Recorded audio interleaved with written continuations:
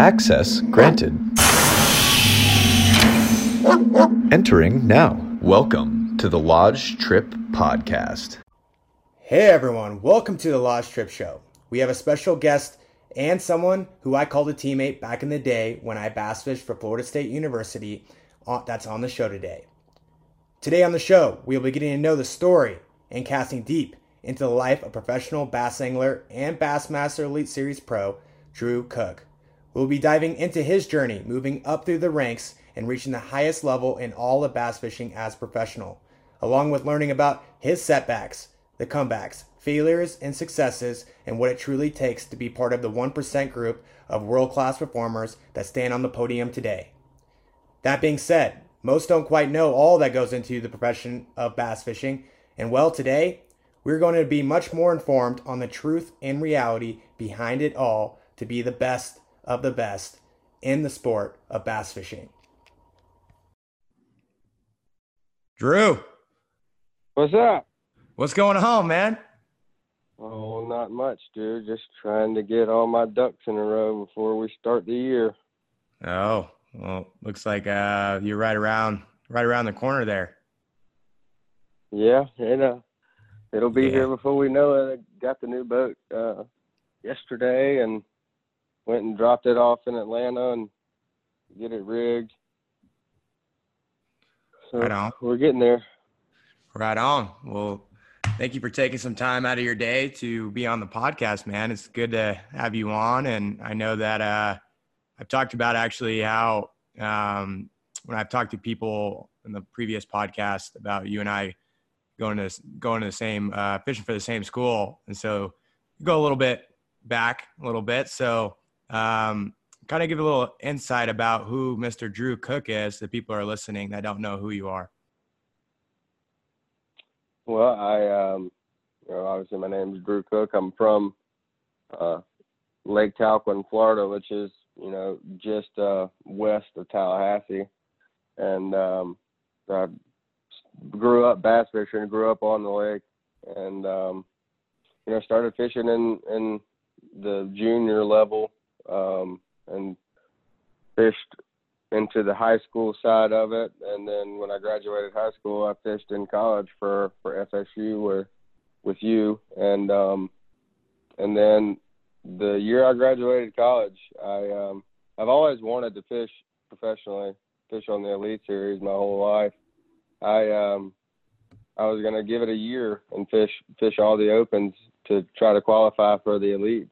And so I fished both divisions of the opens in 2018 and, had a really great year on the opens, qualified through the Easterns, also finished pretty high up in the Centrals. Had a good start the first tournament of the year, ended up in third down in Kissimmee and, had some really good finishes. Came in second place to Patrick Walters on the Red River in Louisiana. And it just I'd never really gotten away from kind of like the tri-state area. Like for college, we would go to, Alabama, Pickwick, whatever. And if you made the national championship, then you could go, somewhere that was really, really different to you. But I never really had that opportunity. So doing the opens, really opened my eyes about, fishing places that I'd never been to and stuff, learn how to really study bodies of water before you ever saw them. And that's it. I qualified for the Elites. Last year was my rookie year on the Elites. I was fortunate enough to have a phenomenal year and, won Rookie of the Year and finished 7th in AOI. Going into the last 4 days of competition for the year last year, I had like a 13-point lead in AOI, and there's nothing more you could ask for your first year doing it. Dude, it's been awesome just seeing you like from college to where you're at now. And, I definitely knew that you were going to do some great things. And I was talking to a couple other dudes and I was saying that, I chose to not go that route and to see you do it and go make it for yourself and to be able to already have, some good accomplishments being on the Elite Series. I mean, that's a big thing, man. I mean, there's so many people all over the country that want to be able to make it to Elite Series. And I know obviously that they have MLF out there, but that's obviously like its own thing. But making it to Elite Series is one of the biggest accomplishments you can make within the fishing world. So, I'm proud of you, man. I mean, it's good to see you and follow your journey and everything else. And you deserve it, honestly. And that's one thing of where college fishing, kind of getting your opinion of it, because some young people that are listening don't quite, I mean, maybe they understand it, maybe they don't, maybe the people that want to get into it.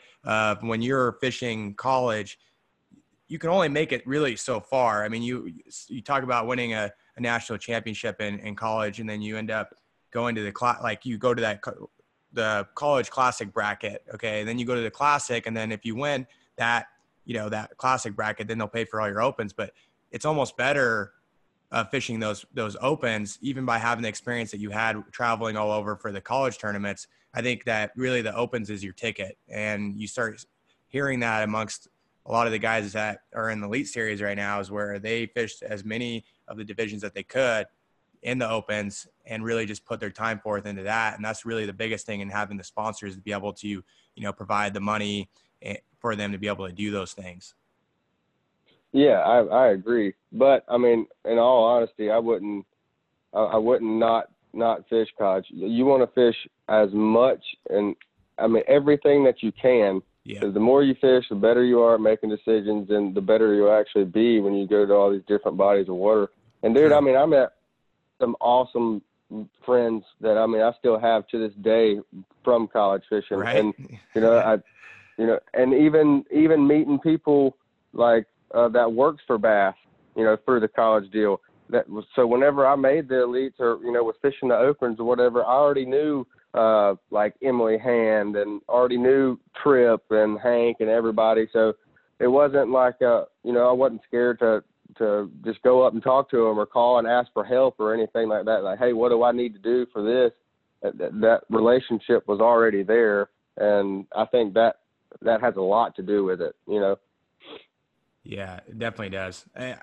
It's hard to even explain to people that when you're all over the place, and you like all over the place, when I mean the country, fishing for college, and it's such a more affordable way to do it, I would say, like with fundraising, everything else, to where you can be able to do things where sometimes the school will fund money, but obviously you have to be able to take it within your club to be able to raise the money, to be able to do the things you're doing. But you're getting experience without having to pay as much money as the pros do, for example. So I feel like you get a really good taste of what that lifestyle is and whether it's meant for you or not. And that's one thing I loved about the college fishing, is that it was a pretty much good intro, like internship kind of to like what pro fishing is like, because you're pretty much everything that you're doing in college fishing is very similar to what you're doing on the professional level. And obviously you have a lot, you can attest to that, because you're obviously on the top level right now for the Elite Series. So kind of go into your experience of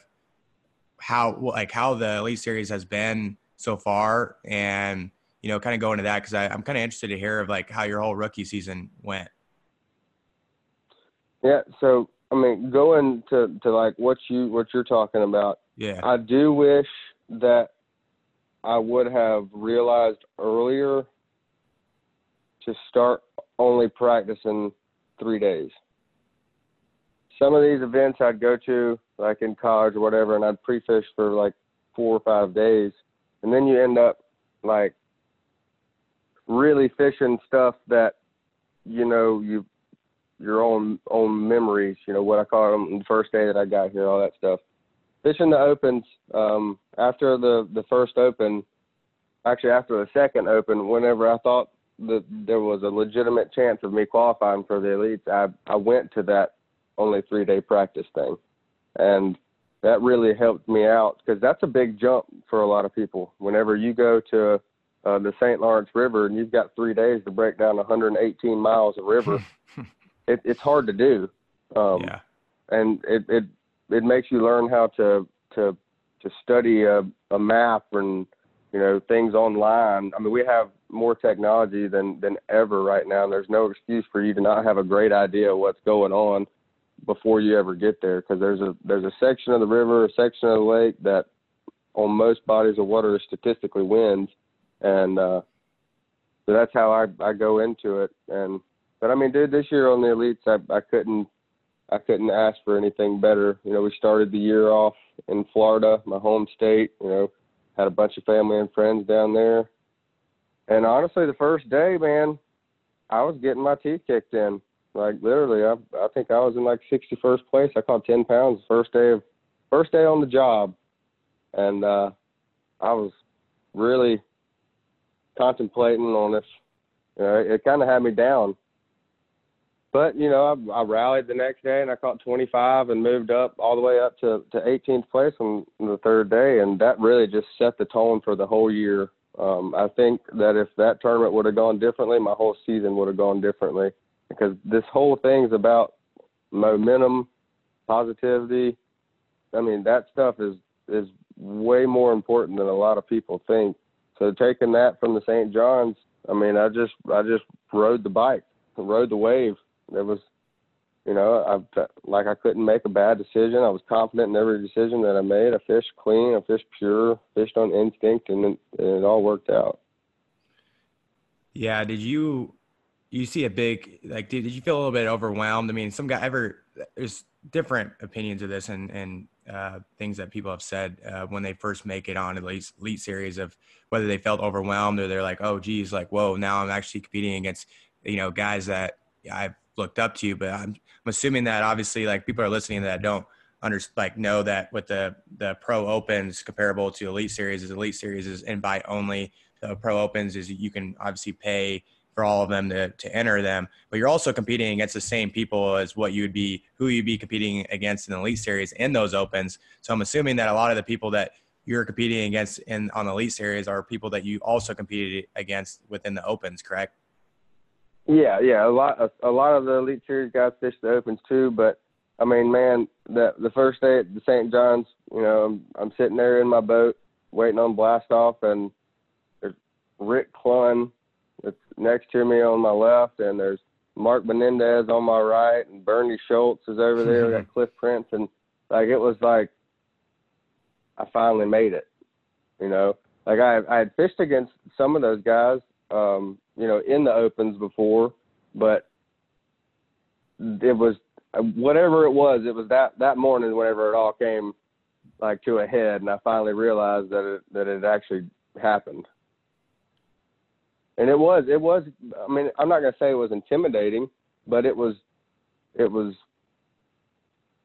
a completely different ball game. Just from the whole fish. I mean, people that you've, like Rick Clunn, I mean, he was winning bass tournaments before I was born. Yeah. And, you know, he's got, like, I mean, he was one of the greatest in the world, and he's, like, he put his boat in at the same ramp that I did. We're about to fish the same derby. You know, it was a really awesome experience. Yeah. Well, I think Rick Clunn is a pure example of that you can be fishing for the rest of your life. Because, I mean, like, that guy is, like, I don't know how old he is now, but I mean, he's been fishing for he's been pro for a long time. I mean, I don't know if you know how many years he has been pro, but it's been a long time. Well, the one thing I do know is he fished the first Bassmaster Classic, and that was 50 years ago this year. So there you go. that should give you a pretty good little point. That's awesome. What would your advice be to young anglers that are going up through high school and college? Because you've been through it, so you have a good idea of kind of what that all entails when it comes down to fishing is more to be able to be where you need to be on the pro level. You have to get the business side right. Even more than just the fishing. And some people have it flopped, you know, and they look at, oh, I need to go out there and fish. I need to be this guy. I'm really good at this, you know, and you know, I'm just gonna put a lot of time on the water, but then they neglect the business side of things. Maybe you can shed some light on what things you need to get right going through that process before you even get to where you're at now. So there's two ways to look at it, and I'm going to be brutally honest with you. Once you make it to the elites, you do not just get sponsorships. Like, that's not how it works. You still got to get them yourself, and it really doesn't matter if you just crushed them in the opens and it was a hands down, qualification type thing. It doesn't matter. You still got to get the sponsors on your own, but you've got to catch them to get to that point. So there's a fine line between both of it. And the one thing that I would tell young people going up is fish as much as you can and try to start relationships with some of these companies that you want to work with, like before you ever fish the opens or anything like that. And I'm not talking about, going and sending something to this company and, telling them, help me, let me help you grow your brand. Like you can't really do that. All right. You're a high school kid. So that really just, whenever you send something like that to a sponsor, you automatically get overseen. But you send something to a sponsor and you're like, hey, Mr. Joe, I just really wanted to tell you, I love your jig that you have, the football jig. It's got the perfect hook size with the, the skirts are great. They're all hand tied. I really appreciate, how much time y'all put in these. I would really like to grow a relationship with you. That right there sets you apart from the other 95 kids that contacted that company for a sponsorship. And if you want to take it a step further, you go to ICAST. All right. When you go to ICAST, don't be in a jersey that has a whole bunch of companies on it that you're in high school for, and go to talk to other companies. Dress up nice. Wear a collared shirt. Wear some khaki pants, some dress shoes. Comb your hair. Act professional in there, and it'll set you apart from everybody else. The thing right now, what's happening is these YouTube channels. These YouTube channels are really setting people apart. And if you could get on it right now in the high school side of everything, then you would be more valuable whenever. Because there's going to be hundreds of hundreds of good fishermen, hundreds of good high school guys that all just want to get something for free or want to get a discount on it or whatever. And that's not what you're looking for. You're trying to make this a career and trying to build a relationship with these companies that whenever the time comes, they're ready to go. They'll sign a check and it's no problem because they know you actually use their product, and it's not just about the money or anything like that. You have a relationship with them. That was the hardest thing about this whole industry is the line between actual fishing and your impressions and likes and your companies. That I really it's really frustrating. You could be a really great fisherman and not a very good social media person, and somebody that doesn't fish as good as you is better at social media, and they beat you to it. Yeah, that's huge. That's huge. That's one thing that I even tell guys that are on the MLF, FLW, Bass, about monetizing the brand. And those guys, there's a lot of guys that still don't quite do that, even when they're on the pro level. And if high school, college anglers can start early, and that's one thing of like I look at my own personal brand of like building it up from day one, way long time ago in 2013. So you look all the way of like, you got to build that. It takes years to build things like that. You look at Brandon Polnick, for example. I remember when he first got started of like, hey, I got to get this camera guy. I'm going to invest money in this. And obviously the thing is that by investing money into people to be able, like, obviously not everybody has the money just sitting around to get a camera guy, but those are things that you slowly, gradually move into. But the thing is that you have to be able to invest money to make money and to make more money within your sport and as an individual and market yourself. Because the thing is, it's not about just, I know a lot of guys that could definitely make it, but they just don't, they don't care about social media. They don't care about monetizing it. And then you see some of the best anglers never really make it. And you don't hear about those guys that have tried to make it multiple times, but it never worked out. but it's only because it's like those companies that you develop relationships with long time ago. It's having those long-term relationships that are going to get you to where you need to get to, and they're investing in you. But the thing is like, they're not just investing in you just to fish. Some of these guys, you don't even have to even win a tournament, but if you have your marketing right and you have your marketing hat on, now it's going to change the whole entire game for you and the trajectory of where you end up. Without a doubt. And the camera guy thing, you don't have to have a camera guy. No. GoPros, you put a GoPro on, take a GoPro around everywhere you go, every time you fish, record everything. Because, I mean, people just want to see it every day, like life, how stuff goes. You got your computer. I have a Mac. It comes downloaded with the iMovie on there. Cut and edit your own stuff. I mean, and work up to that. Hunter Shryock, he edits, films all of his own videos, does all that by himself, and he's killing it. I mean, he's one of the best that there is at it, Yes. And he does that all while on the road fishing. So you can't tell me you don't have time for it because you're out there fishing, because you do have time for it. But it's something that sets you apart from the other 100 anglers on the Elite Series. That makes a difference. And if you can do that before you ever get there, then you're already 2 steps ahead of the game. Yeah. And that's one thing that I was even telling Brian Robinson yesterday on a podcast. I was like, I have brought some bigger companies within sponsoring some of the guys on some of the other tours. And the thing is that they've had very strong YouTube channels. They've had strong media presence. And the thing is like, I know what companies are looking for. Me owning my own brand and seeing what I'm looking for with my own brand that I started is, it's just like, what would I look for is what other people are looking for too, that are non-endemic, that want to get into the sport. And they're like, okay, well, we don't really care that. I mean, it's funny when you listen to it, because it's like, they don't really care if you're winning tournaments nonstop. They care about what your presence is on social media and other media platforms to be able to reach diverse audiences, to get their brand name out there. And they'll pay lots of money. I mean, you got to think about marketing dollars. If you find the right companies, they have lots of marketing dollars to contribute.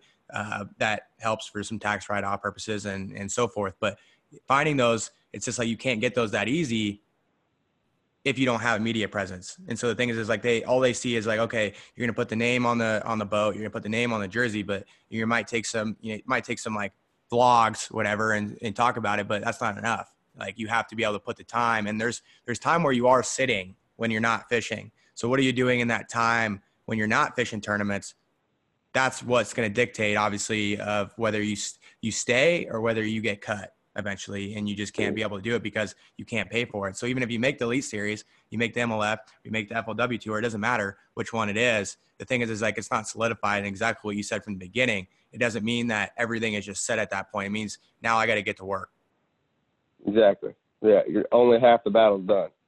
Yeah. Yeah, that's the thing of where, I look back, man, and me going back to Idaho after Florida State, I'm just like, I thought about wanting to pursue, and I that's the reason why I went down to Florida State, was because I knew that I had all the resources and having all the bodies of water around me and the people behind me. I felt like that was something where I knew I wanted to be able to follow the footsteps of Brandon, because Brandon's like a bigger brother to me. And so I just was like, all right, well, I really want to go after this. And I'm like, you know what? This ain't my time right now. I really want to go on and create brands that can give back to all those communities and bring more exposure to the sports that I love and that built me. But maybe later on when things go right, for myself, and it can just organically just go into that, it's better for me. And so I just think about self-awareness when people, and that's what me and Brent Ayler have talked about too, is just self-awareness. It's like knowing of whether, okay, is it the right time for me to do it? Or am I just going deep in head first and I'm going to set myself up for failure? Because the thing is like, you can really put yourself in a hole by going after something that isn't the right time. You know what I'm saying? Because there's certain guys that can make it, but they don't want to wait for it. They don't want to wait for a couple of years to make sure they get their finances right, not go into debt, not rack up the credit cards or whatever. And they need to be able to build their content, build their media presence. They need to make sure they have the money in the bank. They make sure they're doing it right before they just, dive head first into it. Yeah, I can completely agree. We see it every year, there's a couple people that have qualified for the elites 3 or 4 times, and whether it's they just don't want to do it or they don't have the sponsors to do it. Personally, I had no backup plan. That I was going to do it. I didn't care how it was going to happen, what I had to do to do it. I was going all in. There was no, I had no, I felt like if I had a backup plan, then I wasn't going to give 100% to begin with. Exactly. Yep. So I went for it, and obviously it's worked out so far, and I feel like I could make this a career, and hopefully it's a lifelong career that maybe whenever I'm 109, like Rick Clunn, I could still be fishing. 109. Hopefully he ain't listening to that one. You make him feel old. Yeah, no, but you could see in your nature though, man. Like I like just even spending time around you and seeing how dedicated you were to it, and that nature lives within every single guy that I've even brought on the podcast that I know personally as a really good friend. The guys that are on the highest level, that nature lives within those certain guys, and you hear it a lot where there was no plan B, plan C, plan D. It was pretty much plan A, and if you had plan B, you were distracting yourself. And so the thing is that everybody's stories are different of how they made it, but I would say that there's that same, nature aspect within each single dude is why they made it to where they got to. It's not like they just got lucky. I replace the lucky word with fortunate, because you put the time forth. Okay, there's thousands and thousands of people trying to make it just as much as you are, but you put the time forth, and you have to always adapt to different variables. You have to always, like, that's one thing I have a appreciation for the sport of fishing, only because there's so many variables. There's so many things that happens to where you have to be able to adapt and evolve. And if you don't adapt and evolve, so, it is what it is. You probably ain't going to make it that far. And so the thing is like, there's so much that goes on the back end that people don't get to see. And, that's one thing that's been cool to watch your journey and to see you actually like make it all the way through, because that's not an easy thing, man. It's one of the hardest things, and people will try all their lives to try to make it happen. Yeah, I agree. And yeah, this is the only sport that has way more variables that you can't control than variables that you can control. And that's what is. That's why it's so brutal. That's why it happens like it does. Because first off, you got Mother Nature that. It's not like, basketball. You go play basketball, you're going to have a court. You're going to have a goal. You're going to have a ball. You know that already. With this deal, everything can change in a heartbeat, and that's why it's almost like a drug, really. Oh, it is. It really is, man. It's kind of like one of those deals. It's once I try to tell all these guys that are in other sports of like, right when you get into it, man, you're going to get addicted to this thing and it will consume you. And it's like a drug that it's like the best drug, to be honest with you. But I told last night I was sitting with my dad because he just sealed his Grand Slam yesterday. I don't know if you saw that, but I did see that. That's awesome. Yeah, it's crazy, man. I was very proud of him because he literally just went down he's like, yeah, I haven't seen anything for about, the guys that were down there in Mexico haven't seen anything for about 3 weeks, and other hunters have had some troubles getting a desert sheep, and he gets it in 2 days. I'm like, you got to be kidding me, man. I'm like, and he finally sealed a deal on it, and I'm just like, that's like one of the biggest accomplishments that a hunter can have. But this whole moral of the whole story, though, I'm sitting there and we were talking about fishing, and I was talking about the podcast of how there's a resemblance and correlation amongst all of them of like how they made it. And then I also said, my fiance is sitting right next to me, and I was like, yeah, it's a good thing that I sold my bass boat before I came down here, but I'm also looking for a new bass boat to get while I'm down here in Arizona. So the thing is like, if I end up getting a bass boat, you probably ain't going to see me for a little while. I told my fiance that. So just be glad I don't have a bass boat right now, because I'll probably be gone most of the time. Yeah, exactly. Yeah. And that's the whole another deal there is, this is a very, very tough sport to have a family and, to grow a family in. And it takes special person to deal with this crap, you know, being gone all the time, being on the road, and having somebody like that, you know, that understands and, you know, is behind you is a tremendous help as well. Yeah. And you have a lot of guys that contribute to their significant other for understanding their lifestyle, because it's not an easy thing for anybody to understand when you're in any sport. I would just feel like the thing is with bass fishing that makes it kind of different than others is that you're on the road a lot. You're on the road a lot, and it's just you. And sometimes you can't just bring when you have family, kids, everything else, it's not like you just dragging them all over the place. I know some guys will fly them in, whatever, but when you're in the first few years of your pro career, it's not that easy. And it's something that it's very hard for people that have families before, and then they try to make it, and then going into that big shock mode where it's like, whoa, geez, I don't know. Like, this is like, you know, I've never dealt with this now, because now I have like a wife and kids before I even went professional. And that you hear that a lot, because some guys didn't have all of that before they started. They didn't have anything really, so they didn't have nothing to lose. So like they'll have their significant other, but when you have kids and you have all those other kids at different ages, and then you try to go professional, it becomes a little bit more, it becomes more difficult to really adapt and evolve with that lifestyle, because it's a shock to your whole family. It really is. Oh, 100%. 100%. Yeah. What would you say is one of your most memorable tournaments that you had throughout your whole entire fishing career?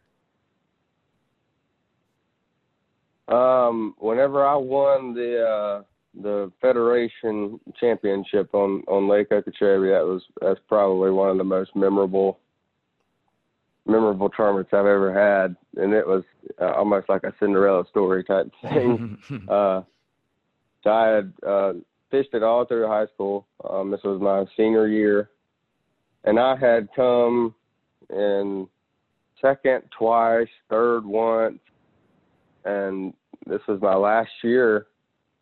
And the first day at Okeechobee, I caught 6 pounds. I mean, like, how do you do this? You know? And I knew I was better than that. I don't know what happened. And on the weigh-in stage, the guy's like, so what are you going to do tomorrow? And I told him straight up, I said, not that. And the next day, I caught the biggest bag I've ever weighed in a tournament. I caught 32.36 and came back to win. And that sent me to, you know, nationals and all that stuff. And it was game on from then. Yeah, I still haven't even got a chance to even fish Okeechobee, which is something unfortunate when I've lived in Florida for a little bit over a year or so. But that was one place that I still regret not going to, because that was the one place that I've always wanted to fish. So it just looks like a big old pond, and I've seen just cool things from people that, you know, post videos and everything else of that body of water. But what would you say would you say Okeechobee is your favorite out of Florida, or would you say there's other lakes that are more your favorite than that?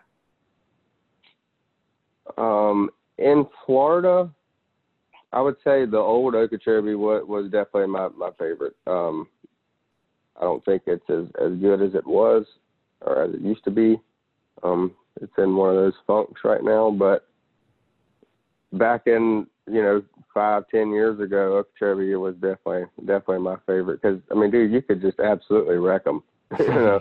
And I mean, you'd catch 100 of them, you know, or you could go catch, you know, 5-7 pounders slipping, and whatever you want to do, you could go do it. And that was the best. But my favorite lake that I've fished so far would be Lake Hartwell. Really? South Carolina. That I just really like that lake. The spots in largemouth live together, and they, you know, the largemouths act like spots, and it's a really fun place to fish.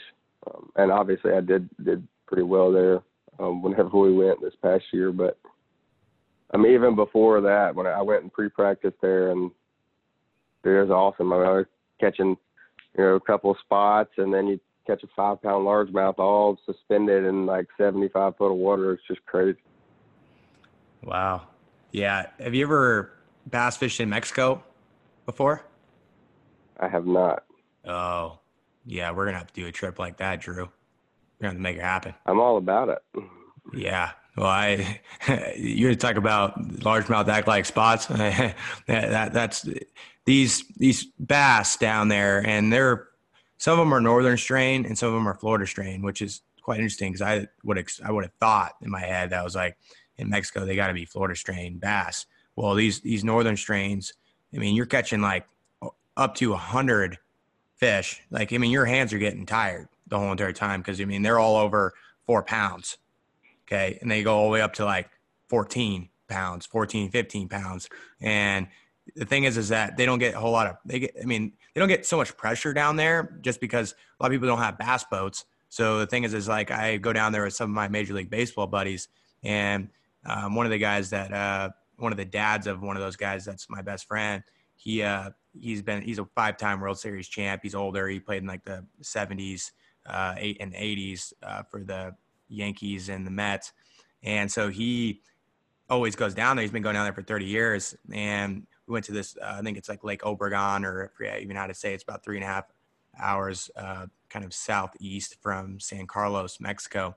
But they have a bass boat that's an old bass boat that just sits there. And they just pretty much, it's like a little gated community, and it's pretty safe.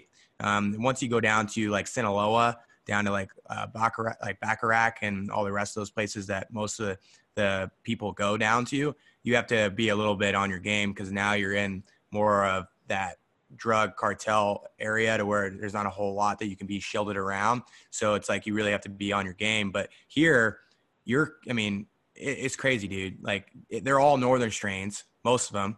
They're now introducing Florida strains in there. But the thing is that these northern strains, I mean, they fight. Like it's just crazy, dude. It's just like all you're doing is burning rattle traps. You're just trying to reel it in fast enough because by the time it hits that water, you're catching one. So yeah, I mean, you would love it. It was my first experience last March, but except for that, I had to get surgery in Mexico because I got a catfish barb stuck in my toe. So that was not. Oh God. So yeah, that was probably one of the interesting stories of my first experience down in Mexico, where I catch a catfish on a rattle trap, and the catfish are absolutely nasty. I'm not a big catfish fan when you catch them or snag them, whatever. So I end up trying to get the dang thing off. The catfish drops on the deck. I tried kicking it, and I had closed-toe Nike shoes. So the thing is I wasn't wearing flip-flops, or I wasn't barefoot either. But I tried just kind of kicking it up off the deck because I didn't want to grab it because it was nasty. And the catfish barb went straight, lodged into my toe, and it was 1.5 inch long catfish barb. Damn. Yeah. No bueno, man. No bueno. You don't want that. You don't want to stay away from catfish down there in Mexico, but we'll have to definitely make a trip there because it was something where, it's just unbelievable, man, when you can go down there and just have a great time. But there's guys catching really big fish. I mean, you're throwing huge swim baits too, at certain times of the year to where, I mean, you could throw a freaking 12-inch plus swim bait and they're still hammering it down, even the 2-pounders. Yeah. Yeah. That's crazy.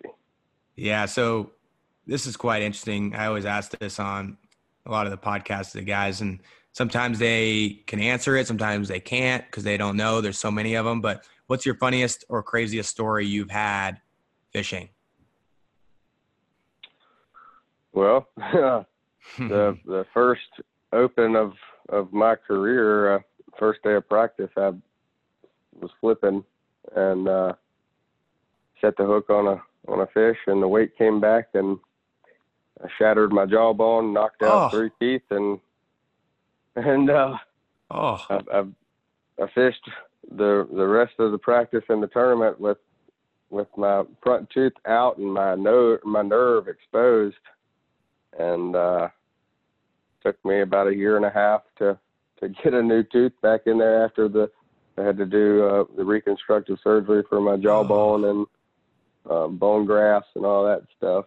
But yeah, that's definitely the weirdest thing that's ever happened to me, for sure.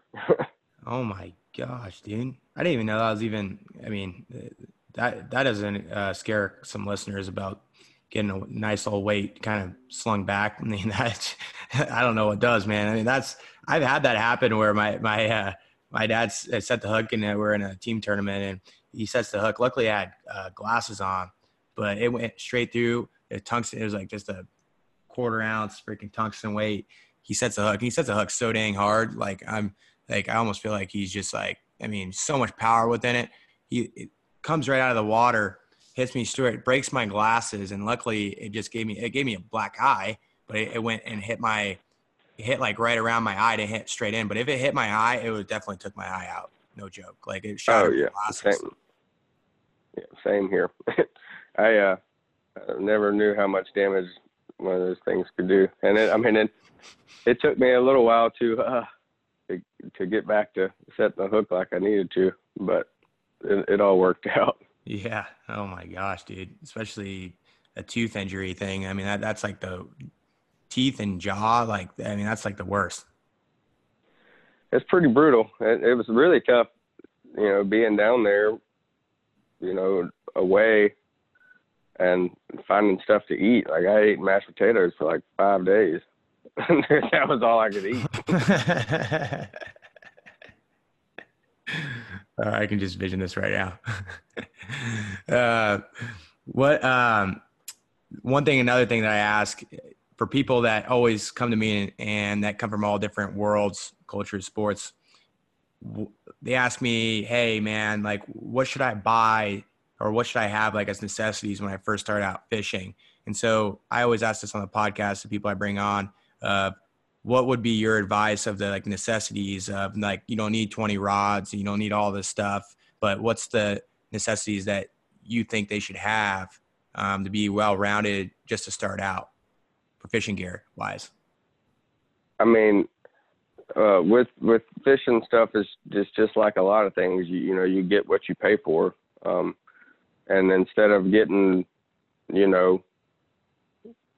10 cheaper rods and reels and having more rods and reels, if you get, I would say like four rods and reels.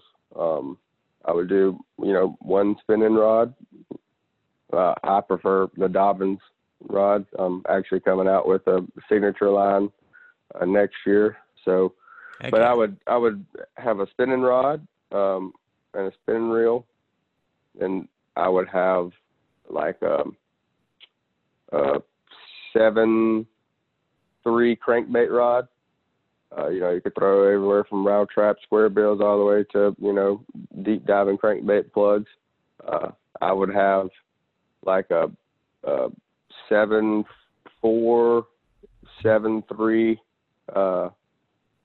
worm rod, like a 4-power rod. That's just, throw Texas rig, jig, swim bait, whatever. And that's really all you would need is those 3 rods. And I felt like I could fish a lot of tournaments with just those 3 rods. Obviously we take it a little extreme. I always have everything that's on the front deck. I've got another one in the box tied up, ready to go just in case something happens. But those 3 rods, you could do whatever you wanted to. But if you get quality rods and reels, they'll last you. If you get cheaper stuff, then it's not going to last as long. And that's what a lot of people don't understand. Initially it's more expensive, but in the long run, it's cheaper to do it that way. Instead of buying 3 different rods and reels, every year, you get 3 and they last you for 4 years until you really get into it and want to make that next step and start making your wife mad. Yeah. Well, I compare it to truck tires of like reels, and it sounds weird when I say this and make a comparison and make an example here, but it's like if you buy cheap tires, obviously those tires are going to end up going bad and you're going to have to get new ones. So the thing is you're actually going to spend more money in a short amount of time by replacing those tires rather than just getting good tires that are going to last about 60 to 70,000 miles. Same thing with like, if you look at reels with the bearings and what those bearings are made out of within the reels, it's like, okay, if you get like, for example, you see people that really go towards the Abu Garcia route, they get the Black Max or they get like the, the cheap ones and they're like, oh, it's a good deal. It's like $50. It's like, okay, well, here's the thing. The $50 reel can still work decent. It's not as smooth as obviously the expensive ones when you're casting and flipping or whatever. But the thing is that those bearings eventually break. And so the thing is that you're actually going through those. If you're using them a lot, like you're going to go through those $50 reels multiple times. I remember this when I was younger in high school, and I had those, the cheaper reels when I first started out. And I'm like, I went through so many of them. I had so many bearings break to where I was already spending probably up towards past $200 within like a short amount of time. When you look at like the older reels that were expensive, like the Shimano Corrado, like the Corrados are like the ones with the old school Corrados. You probably know what I'm talking about. Those things have lasted. Like my dad still runs with those things, and it's been like, I swear it's been like 15 years. They still been running the same reel. I've got some Shimano Siticas, the D series from whenever I was in 5th grade that I still have, that still work. I mean, you can't beat that. No. I mean, that's the part where if you have nice, at least quality, it's like you're buying the quality at the end of the day. It's not about just like, oh, well, this looks nice. I mean, it's just really, you got to understand of what you're buying and what it's going to do for you long term. Because if you have to keep replacing your stuff every year, then it's all going to add up to where you're spending more in the long run. I mean, short term, you don't really think about it. It's with anything that you're a consumer of, obviously. Without a doubt. Yeah. But, and yeah, with everything, you get what you pay for sure. Oh yeah. Yeah. What passions do you have outside of the sport of fishing? I love hunting, man. I love it. And, fortunately for this gig, our off season, which is not really an off season, but when we don't have to travel, it's deer season. It's deer season at home right now. And I love deer hunting. We've got some land that's about 15 or 20 minutes from my house. Got about 1,600 acres and had it for about 5 years. And it's not really the hunting thing. It's the growing the deer. So like I have, names for all these deer. I spend so much time, with food plots, summer, fall, protein, everything, running trail cameras, getting pictures, and like I make folders for every deer, and that's what I love. And this year, we're in Florida. I killed the biggest deer I've ever killed in my life 2 weeks ago, and it's a 6-year-old deer in Florida, 143-inch deer, and wow. It was just because I had. I've known the deer for 5 years. I've had trail camera pictures of him for 5 years, and it was like a cat and mouse game that was really cool. And just to grow him was even better, and to have history with him. Yeah, the fishing. But outside of freshwater fishing and hunting, I do a lot of offshore fishing. My dad's really big into that. Grew up doing that too. So we fish, we go fish for marlin and tuna, dolphin, wahoo, and all that stuff. But besides that, that's about it. Hunting and fishing, really. Oh yeah. What kind of, have you hunted anything else besides deer? Oh yeah. I love turkey hunting, but March and April for us are like the busiest times ever fishing wise. So I don't get to do as much turkey hunting as I used to. I do a good bit of quail hunting and duck hunting, dove hunting, just everything around here. I've never traveled really to do any hunting like elk hunting or anything like that. But we're gonna have to get you to do it. We're gonna have to rope you into that one too. Give you a little West Coast experience there, Drew. I'm applying for New Mexico tags this year. Are you? So. Oh, bull elk? Yeah. Yeah. Are you applying for muzzleloader or archery? Archery. Yeah. Well, yeah, my dad actually got really, I think it was about 388 7x8 bull and muzzleloader on public just last year. That's awesome. Yeah, there's big bulls, man. Big bulls in New Mexico. Obviously, it's just like the biggest bulls come out of Arizona is just like gold, obviously, if you get an elk tag in Arizona. But New Mexico, it's easier to get one in New Mexico. And obviously then you have Utah, Nevada, but there's a lot of big mule deer in Sonora, Mexico, which I'm supposed to do a mule deer hunt with my dad, not this January, but the next January for archery. And these are like 180 to over 200 inch plus deer. Damn. Yeah. Yeah.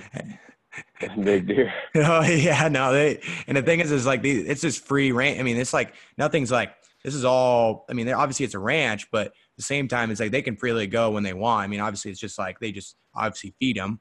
But the thing is that they come in, they come out.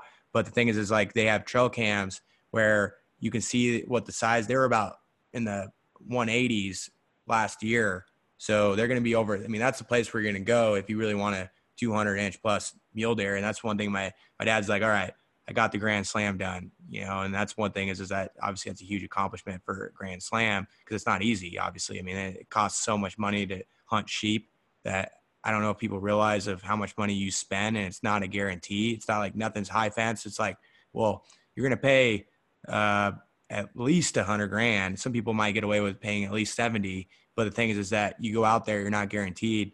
And if it doesn't happen, it is what it is. Like it goes back into conservation, obviously. But, once he's done with that, he's like, all right, I got my biggest bull, which is over, I think it's about 410, 412 for its score out of Wyoming. And that was his biggest bull that was on public that he ended up riding horses into. It was around November time when he got it 2 years back. So he has his elk, he has his Grand Slam, he's got his goats. So now he's really on the pursuit for the mule deer. And that's one thing that we definitely got to get you over here on the West Coast, especially doing an archery hunt during the rut for elk, which is over the counter in northern Idaho, there's a lot of 300 plus bulls running around too. So it's one of those things is like, it's cool where you can just get it over the counter in Idaho and get just as big as a bull than you would get somewhere else that you have to now put in for a special unit. So yeah, I'm all anything that you can call in. I love to hunt. That's why I love turkey hunting, duck hunting, all that stuff. Call them in. Elk hunting is just like turkey hunting on steroids. So I'm in. Yeah, it's addicting, man. It's addicting. So kind of closing the podcast, brother. What would be your advice to people that aren't in this, that they haven't entered the sport yet? They don't know anything about it, but if they want to be able to get a part of it, what can the competitive side or the recreational side and bass fishing as a whole be able to provide to them in their life? I mean, honestly, anything with the outdoors is, there's a lot of people that are the same age as me that did went to the same schools that got mixed up with a lot of the wrong people and, ended up ruining their lives. And I really think that one of the reason that I, didn't go down that path was because of bass fishing and because of fishing in the outdoors altogether. My Friday nights I was, rigging tackle and getting stuff ready. I wasn't out, partying and, getting mixed up with the wrong crowd. And I think anytime that you can take somebody and show them something new in the outdoors is a great opportunity that they won't get mixed up in that crowd and get into the drugs and all that stuff. Because, dude, when you start competitive bass fishing, you couldn't buy drugs if you wanted to. That is your drug. All your extra money is going towards fishing. And so that would be one thing that I really, really am fortunate for that I was introduced to this, and it, helped me be a good person and not, get caught up in all the bad stuff. Well said. Well said. That is like the one thing that I tell people of why you can't find anything that I've ever done bad with the law, with substances or anything else is because I was never hanging around the wrong people, because nobody understood why I wanted to stay in on a Friday night so I can get up at 3:30 a.m. and, go drive to a lake hours away or whatever and fish all day or fish for multiple days. And you lose a lot of people along the way throughout that, but you also keep yourself out of trouble. And that's what's cool about it. It's like, I don't want to be sitting around, because the moment you sit around and you don't have something like the outdoors to be able to provide to you, and I get like basketball, football, all these other things, but you still find time when you're off season, right? So what do you do in that off time that keeps you out of that trouble? And you start seeing that some of the even most successful mainstream athletes, they hunt and fish. Look at all these Major League Baseball players. A lot of them fish and hunt in the off time. A lot of times I look at their stuff and they're sitting in a dang tree stand half the time, like when they're not training or doing anything. And it's cool to see that, because it keeps those people out of trouble, whether on the highest level or whether they're going through high school, college, whatever. And the thing is that not caring what other people have to think. Like, who cares what they think? Do what you do. And the thing is that you'll keep yourself out of that trouble, out of the wrong crowds, to where even if you're not trying to go professional in fishing, you still have like that all will benefit you later on in life, based off of just keeping yourself out of that trouble, to where you have no dirt on you at the end of the day, because everybody's looking at, okay, who was this guy back then? And the thing is like, that's one thing I think the outdoors is, it kept me out of a lot of things. Like, I thank it to this day. And that's the reason why I'm going to want to get back to it, because the thing is like, it was because of that and the people that I hung around, to where it's like, if you put yourself around guys like you, put yourself around other guys that like to do the same things, it's like we all hold each other accountable of like, hey, we got to do this. Okay. We're out here going to go fishing and we're going to go do this. And so the thing is that kind of gets you in your own little group of people. And it's not like a groupie clique thing, but it's a matter of, if somebody doesn't see it the same way and they want to go drinking and do drugs and do all these things and get themselves in trouble, that's just not your thing, because you're looking at them like they're crazy, but then they're looking at you like you're crazy. I'm like, oh, this is funny. And then you don't hear about those people anymore. You know what I'm saying? So it's just like, it helps in so many aspects, and it was very well said, brother. I love that. So I appreciate it, man. Yeah, anytime, man. If people don't already follow you, Drew, where can they find you on your social media platforms? So you can go to Facebook and Instagram and follow at Drew Cook Fishing. Our YouTube channel is fixing to be uploaded here in the next few weeks. It's called The Cut Line. It's a YouTube series with me and Drew Benton, kind of showing you what it's like to be on the road as the ups and downs of professional fishermen, and what all we go through and everything. And so we're going to get that going. We'll have every tournament will have its own video, and it'll also be on the Mossy Oak Go app. So be looking for that here in the future. And go give my Instagram and Facebook a like. Awesome. Love it. Can't wait to check out the YouTube thing too, man. It's good that you're getting involved in that. And, it's going to be a huge thing and a huge asset to you going forward. So. Yeah, I definitely think it's going to open some doors.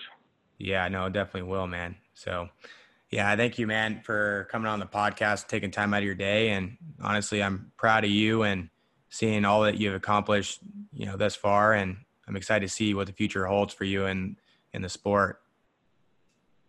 Well, I appreciate it, man. I appreciate you having me on. And anytime you need it, I'm here. Hey, I'm gonna make a trip over there, and we're gonna do vice versa. I'm gonna come over to you.